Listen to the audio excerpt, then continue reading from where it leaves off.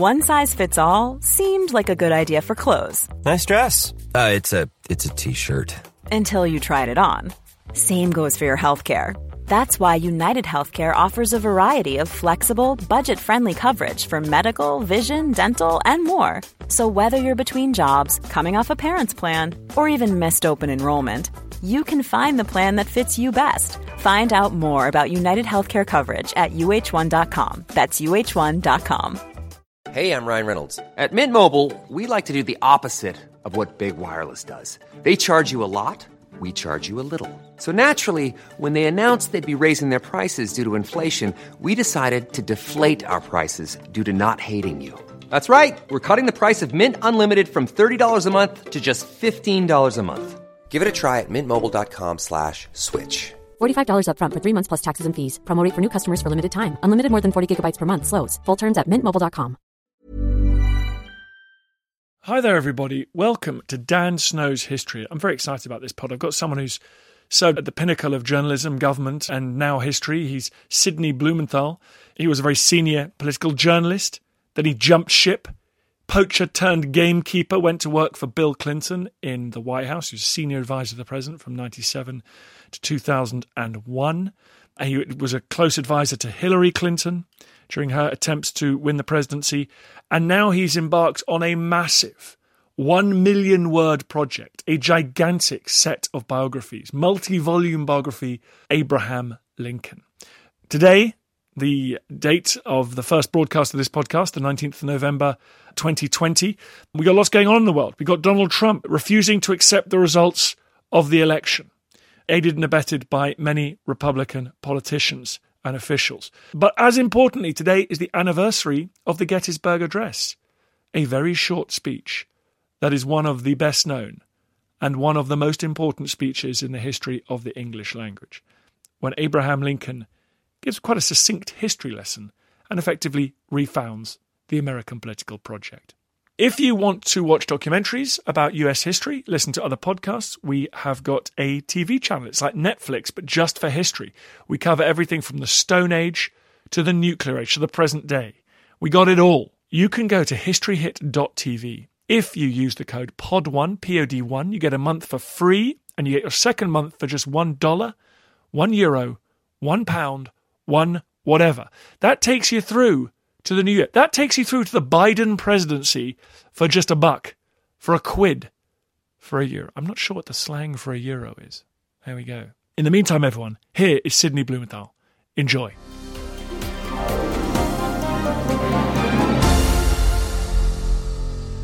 Sidney, thank you so much for coming on the podcast. Pleasure. Glad to be here. America is famous for the size of its presidential biographies, and you are writing the largest presidential biography of them all. Why Lincoln? I've been completely fascinated and obsessed with Abraham Lincoln since I was a boy. I grew up in Illinois, in Chicago, where Lincoln was a household god when I was a child.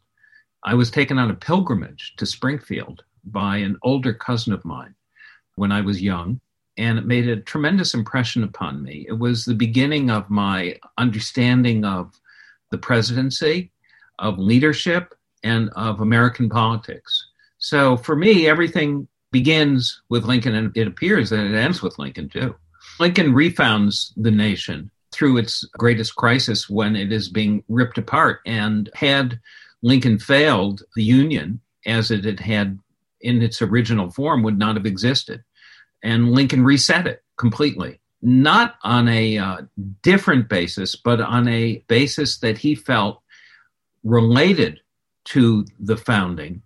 In particular, he always believed that the Declaration of Independence and that phrase in it, all men are created equal, was the heart of the Constitution, and that the two were not separate. And that was the essence of his democratic constitutionalism and anti-slavery constitutionalism. And he reset the country on that basis. It's apparent in all of his eloquent, great speeches, particularly in the hard, crystalline prose distilled to ultimate succinctness of the Gettysburg Address, in which he says there's a new birth of freedom. And that is the refounding of the country. What about Lincoln's journey? How much of that has become mythologized, this man from the cabin almost on the frontier? I mean, what was the reality of his upbringing? Well, of course, Lincoln's life has been one of the most mythologized of any figures in American history, as much as anyone's since George Washington. But there's a great deal of reality to it, particularly about the poverty of his early life. His father was a poor dirt farmer who was essentially driven out of Kentucky, dispossessed, forced to compete for wages with slaves, fled across the Ohio River to Indiana. And the father did not want Lincoln to read. He felt that this was a waste of time. It was a form of dreaminess, and he should learn simply a trade. Lincoln was an oppressed boy. His father rented him out as an indentured servant. Lincoln said later in his life, "I was a slave." He made a joke about it, but he meant it. And he always felt that way and was deeply resentful about it. And his perspective was altered by his upbringing. And it's the beginning of his politics. At the end of the war, he appears at a hotel before an Ohio regiment. And the war is won. It's almost over. And Lincoln says to them, "Here I am. I stand here as proof that any of you could stand in my place." And that's what this war is about. It is a vindication of democracy, that any man from any background may rise. So he's very conscious of this. At the beginning of the war, he declares it a people's contest in his first annual message to the Congress. He defines the point of government in the American experiment. It is to lift the artificial burdens placed on people off of their backs so that they may have an equal opportunity to rise, and that they then can fulfill the principle of the Declaration of Independence, all men are created equal. That's what the war is about. And he understands that he is fighting a deep, powerful current that also exists in America, opposed to that, in the form of a slave republic. Lincoln strikes me as such a prickly intellectual, one of those great American presidents, perhaps a little bit more like Obama, perhaps a little bit more like Wilson, who are just a force of intellect. Is that fair? No, that's not fair. That's unfair. He's much more like Bill Clinton, if you will. There are two mythologies about Lincoln. That's one. And on the other hand, there's also a mythology about Lincoln as a kind of hayseed, a rube coming from a poor background. And there's something to this. But here's the thing about Lincoln. Lincoln is a consummate politician. He was a professional politician from the earliest age. He ran for office from the age of 22 on and never stopped. He learned every aspect of politics, and particularly the tactile aspects of politics, as well as the transactional ones. He was also a partisan. He was a party man. He built a political party, the Republican Party. He was, for most of his life, a member of a party that disintegrated beneath his feet. He knew every aspect of politics, and he could hold a room of men. He was a jokester. He liked to talk politics. He stayed up late with people holding forth about politics, and he was not seen by people as a distant, cold intellectual. If anything, he was seen and underestimated from time to time as a provincial lawyer from the prairie. That he was conscious of too and used to his advantage. He is deeply engaged in the popular aspects of American culture of the mid-19th century. Did Lincoln know that by winning office, by winning the presidency, that he was going to break the Union? He did not. Lincoln believed in the beginning that it might be possible to hold it together by preventing the secession of Virginia and other border states. You have to remember the order of secession that takes place, first South Carolina and then the other, what are called Gulf states, bordering the Gulf of Mexico, the lower South. And Lincoln thought that somehow he could hold Virginia in. Tennessee and Kentucky, they fought and kept them in. And they were slave states and remained within the Union. Lincoln thought he could keep Virginia because he had been an old Whig and thought that there was a residual Whig allegiance politically within Virginia. He miscalculated. And as soon as the firing on Fort Sumter took place in Charleston Harbor and Lincoln enlisted men into the Army, Virginia seceded and aligned itself with the other southern states. So Lincoln did think that. And he also thought the war might not be long, that it might be just one great battle. But after the Battle of Bull Run was lost at the beginning of the war, the first great battle, it slowly dawned on people that this was going to be a long, protracted, bloody conflict. Can you explain why Lincoln's election as president represented such an existential threat to the slave-owning interests of the South that they dissolved the Union rather than deal with him?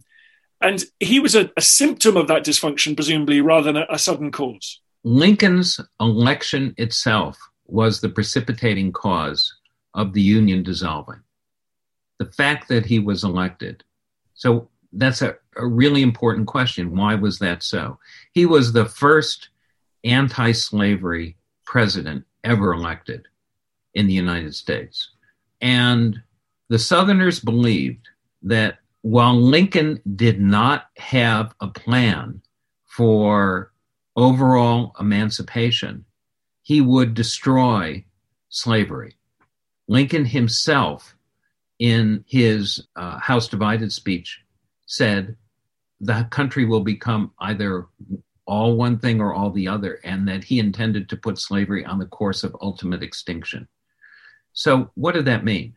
It meant when you had power, political, federal power, you had control over all the federal patronage.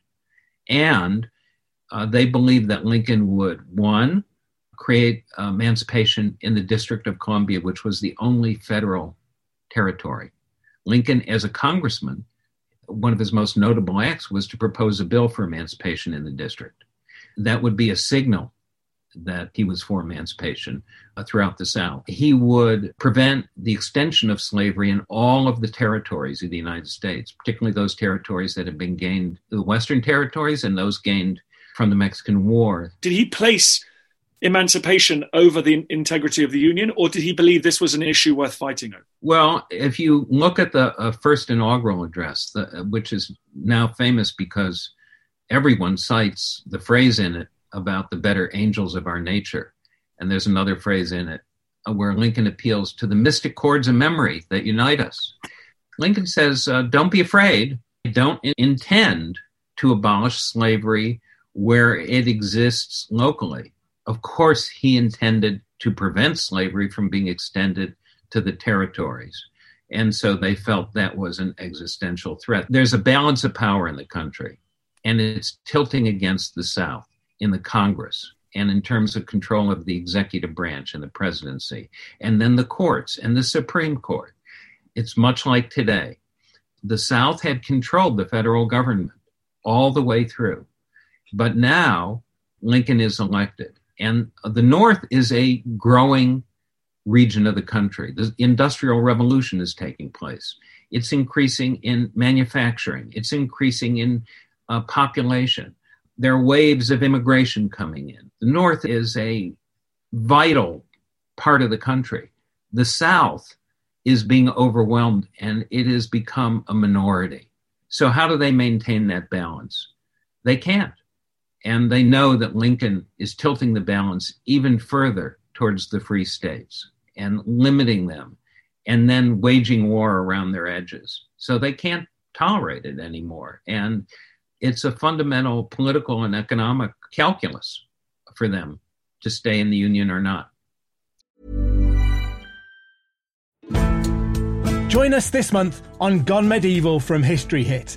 I'm Matt Lewis. And I'm Eleanor Yanaga. This April, dive into our special mini-series. With the help of leading experts, we're tracing the foundations of England by exploring the country's most powerful Anglo-Saxon kingdoms. We'll be looking at Northumbria, Mercia, and Wessex, as well as the rulers and their councils who helped shape a nation.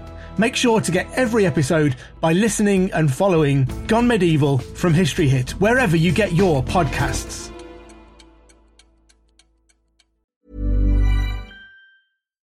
You mentioned that the North was industrially demographically so dominant.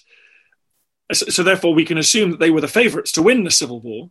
And yet we also say that Lincoln played a kind of decisive part. If it hadn't been for him, the Union might have been ruptured permanently. How are those two reconcilable? Would the North eventually have won under any leadership? In the mythology of the lost cause, created by Southern apologists after the war, one of the chief arguments was that the North had overwhelming material advantages and overpowering manpower. It could always call up more men for its army. But the war was touch and go at many points, and had certain things gone the wrong way, depending upon contingency, the war could well have been lost. And don't forget what the South was playing for. It was playing for British recognition.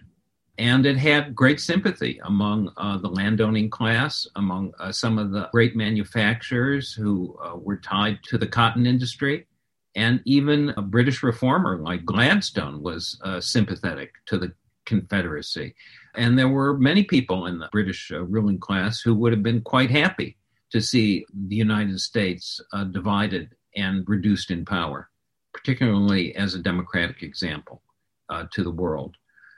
So it was touch and go for great parts of the war. And had there been a certain decisive battle and it had gone the wrong way, it's entirely possible that the war could have been lost, could have been prolonged.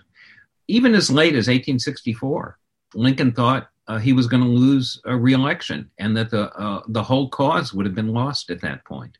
And he wrote a secret letter that he made the cabinet sign unseen and glued it, saying he would lose and what he would do to try to save the Union in the transition. We're in a transition now in the United States, a difficult one, maybe one of the most difficult ones since that potential time. Lincoln was envisioning what would happen when someone did not believe in the cause of the United States as a democratic force as he understood it and how he might save it and also continue emancipation. So it was touch and go. It was only when the Battle of Atlanta was won by General William Tecumseh Sherman, and he sent his famous telegram, "Atlanta is ours and fairly won," that the tide turned towards Lincoln. But otherwise, he thought it was lost. And interesting today, Atlanta is ours and fairly won. What was Lincoln's contribution to victory on the civilian side? He looked for the right commander in the field. He found that team in Grant and Sherman. But why did he win that war? And many other politicians may well have failed in his position. Lincoln won the war for several reasons. One, Lincoln managed the politics. He was under enormous pressure from abolitionists early on to declare emancipation. And yet the war had not been won in the West, and Kentucky was still a battlefield of whether or not it would stay in the Union and whether or not, if there was emancipation, remember it's a slave state, it would give a tremendous number of troops to the Confederacy. And he took a lot of criticism for that. So that's one reason. But then there's another reason that people don't credit or understand. And that is that Lincoln was a man of science and that he was a modern man. Lincoln is the only president to hold a patent. Lincoln created the National Academy of Sciences. Lincoln was directly involved in the development of the most advanced weaponry, including the Monitor line of battleships. He tested himself repeating rifles, the most advanced ones. He understood science. He believed in science, another contrast to today. And he understood how to marshal it using the resources of the federal government. That was another major reason. In the Gettysburg Address, this podcast is being broadcast on the anniversary of the Gettysburg Address. Why is that now one of the most famous speeches of the English language? What do you see as its particular genius? Battle of Gettysburg takes place in early July. It is Lincoln's second invasion of the North, and he is repulsed at a small town in Pennsylvania. It's an incredibly bloody battle, and Lee retreats. Lincoln is enraged at the conduct of General Meade in charge of the Union forces and not following Lee and destroying his army afterwards, and wrote a furious note to him that he destroyed and didn't send when he had second thoughts about revealing his temper. He comes in November to the town of Gettysburg to dedicate a national cemetery to the Union dead. And what he does is rededicate the nation and explains that there is a new birth of freedom based on the original concept of the Declaration of Independence, all men are created equal. He explains how the human cost has been for the preservation of the nation and its resurrection into a new form based on enduring democratic ideals, but now meeting new circumstances. And he does this in very few words. He is preceded on the platform by a speaker who talks for hours. Lincoln gets up, speaks for a couple of minutes, a few minutes, and sits down. The crowd is sort of stunned at his brevity. And yet it is probably the single greatest presidential speech in history. What was it like writing these books over the last few years? I started this project at the beginning of the Obama presidency. And so it was a very different atmosphere. And yet Obama was embattled as well.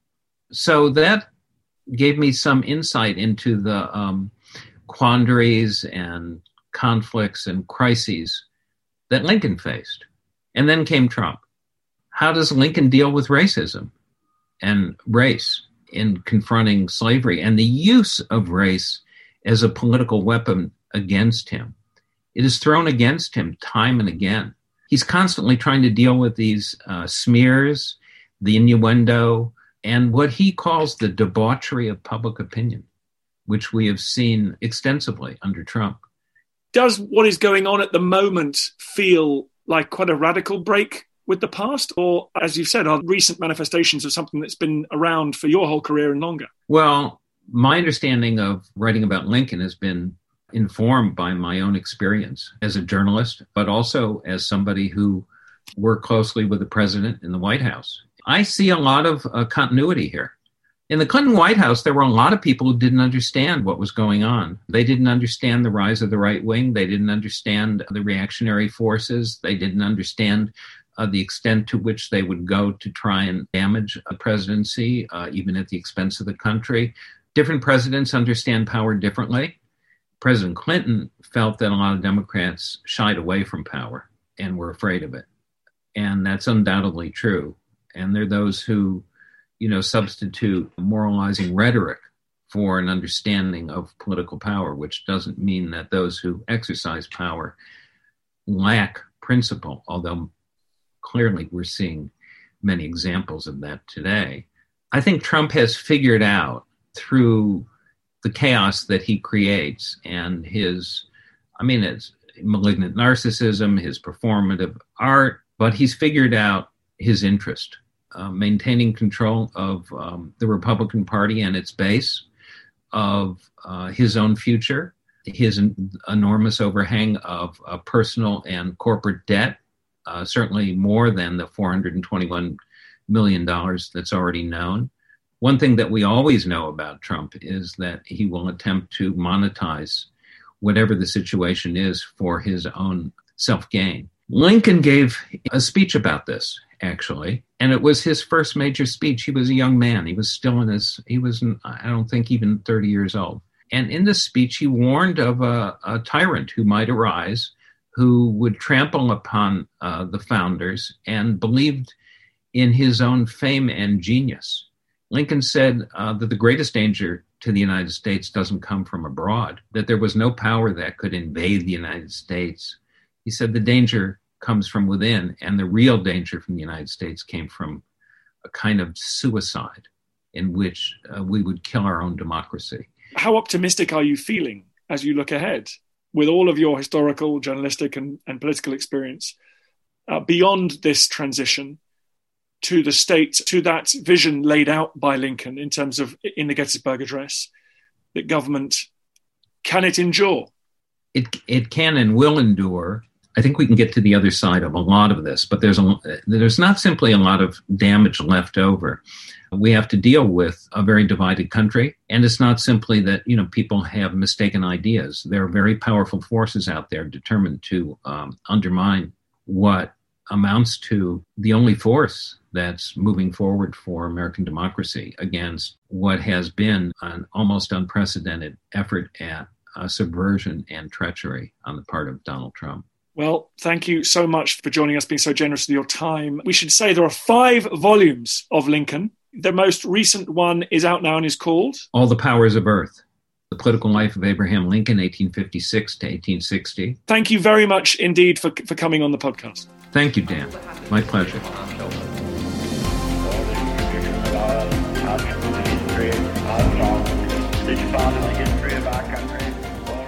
I hope you enjoyed the podcast. Just before you go, bit of a favour to ask. I totally understand if you don't want to become a subscriber or pay me any cash money. Makes sense. But if you could just do me a favour, it's for free. Go to iTunes or wherever you get your podcast. If you give it a 5-star rating and give it an absolutely glowing review, purge yourself, give it a glowing review. I'd really appreciate that. It's a tough world out there, law of the jungle out there, and I need all the fire support I can get. So that will boost it up the charts. It's so tiresome. But if you could do it, I'd be very, very grateful. Thank you. Thank you for listening to this episode of Dan Snow's History Hit. Please follow this show wherever you get your podcasts. It really helps us, and you'll be doing us a big favour. Don't forget, you can also listen to all of these podcasts ad-free and watch hundreds of TV documentaries when you subscribe at historyhit.com/subscribe. As a special gift, you can also get your first 3 months for just £1 a month when you use code DANSNOW at checkout.